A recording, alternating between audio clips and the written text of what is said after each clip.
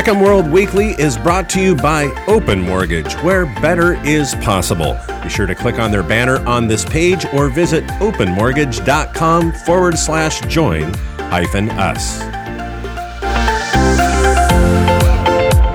Heckham Counseling Committee addresses property defaults, averting disaster with a Medicaid planner, and income for life strategies to avoid running out of money in retirement.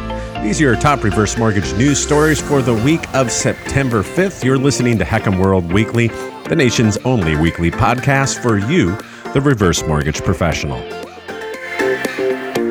Last week, Reverse Mortgage Daily reported a meeting of the HUD Counseling Federal Advisory Committee that was held in early August, and it focused on the importance of the Heckham program to help older homeowners age in place. And Sarah Bowling Mancini, who is an attorney for the National Consumer Law Center, said this: "One really important thing to explain about reverse mortgages is we at the National Consumer Law Center really believe that they provide an extremely important tool for maintaining stable housing for older adults and helping them to have a good quality of life."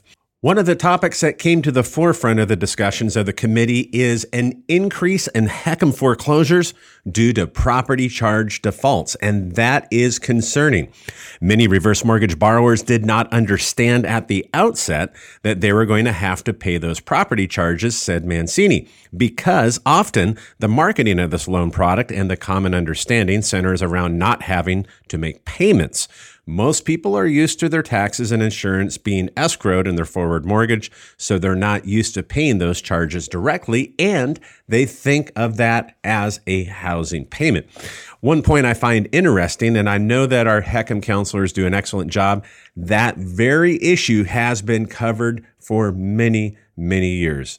They tell the homeowners you've got to pay your property taxes and homeowners insurance or HOA fees if you have that as well. Nevertheless, as shocking as this perception may be, says Reverse Mortgage Daily in the article, the misconception remains, and consequently the implementation of the financial assessment specifically addresses the borrower's financial capacity and willingness to pay ongoing property charges. Now, despite the financial assessment and clear communication of the homeowner's obligation to pay property charges, there are 28,000 reverse mortgage borrowers who are in default by the end of 2021. And even more concerning is only 3,500 of these homeowners actually sought an extension which was available under COVID provisions. Averting disaster with a Medicaid planner in this particular segment is inspired by a recent column in ElderLawAnswers.com. It was written by Natasha Morello.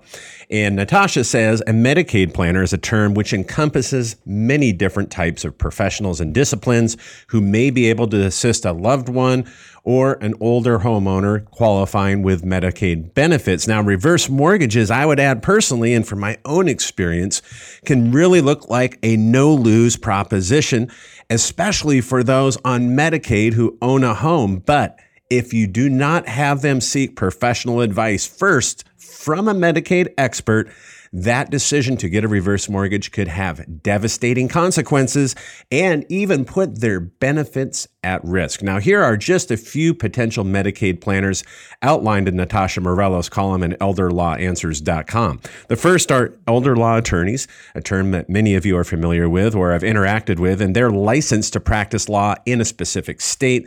Therefore, they're knowledgeable about that particular state's Medicaid requirements and eligibility and income guidelines. And here in California, of course, they call it Medi-Cal. Another potential source for Medicaid planning is, yes, financial advisors or financial planners. They can give a broad range of advice and planning, but they cannot draft the legal documents.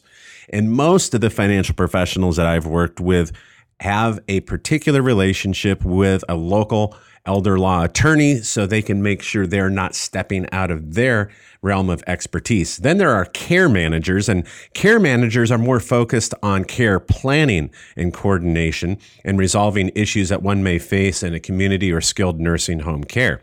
Then we have Medicaid counselors. Now, they offer volunteer services and assist individuals in the application process at no cost. And then lastly, and the one You really have to walk very carefully with our insurance agents and commission-based Medicaid planners.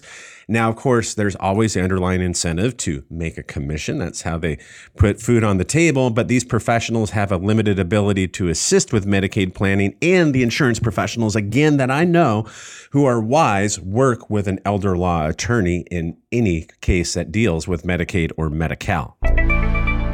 And in our last segment for the week, Income for Life, these are some of the strategies to help avoid running out of money in retirement. This comes from a recent column in Think Advisor by Roger Wollner.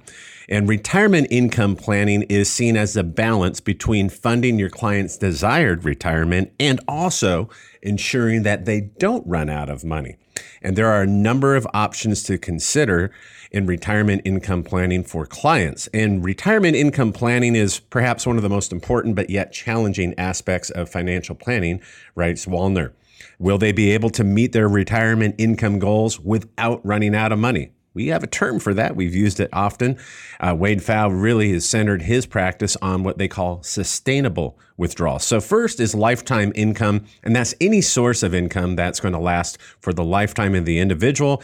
It's not subject to the ups and downs of the stock market, and these are fixed streams of income that the client can count on through thick and thin. Of course, you can count on them, but inflation may erode the value of those benefits as we are facing that now. And then, what are some of the lifetime income options? One of the most obvious but overlooked is Social Security and pensions. And Social Security, they're not going to outlive it. However, in the case of a married couple, if one passes, there oftentimes is a reduction in the benefit paid out. And then you also have lifetime income annuities. Now, these are products that are sold by licensed insurance agents, and those are usually funded in a single premium or a transfer from another retirement account and then paid out over a period of time with a lifetime guarantee. Then you have emergency savings accounts or ESAs, personal pension plans, which is a defined benefit plan. And then lastly, not to be overlooked, are reverse mortgages, which allows the homeowner to borrow against the value in their home.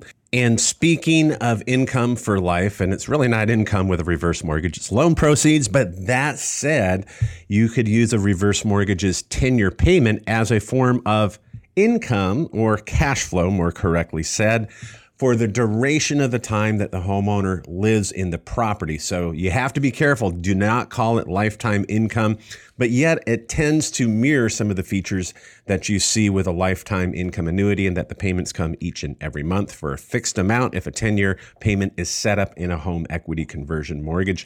And there's a lot more we can go into with that particular facet of HECMs. I know that 10 years are not as popular as they once were, but yet they could be a very, very valuable financial planning tool for some homeowners. A sincere thank you to each and every one of you, our loyal listeners, for joining us for another episode of HECM World Weekly. Apple users can listen and subscribe on iTunes, or you can listen directly here at HECMWorld.com.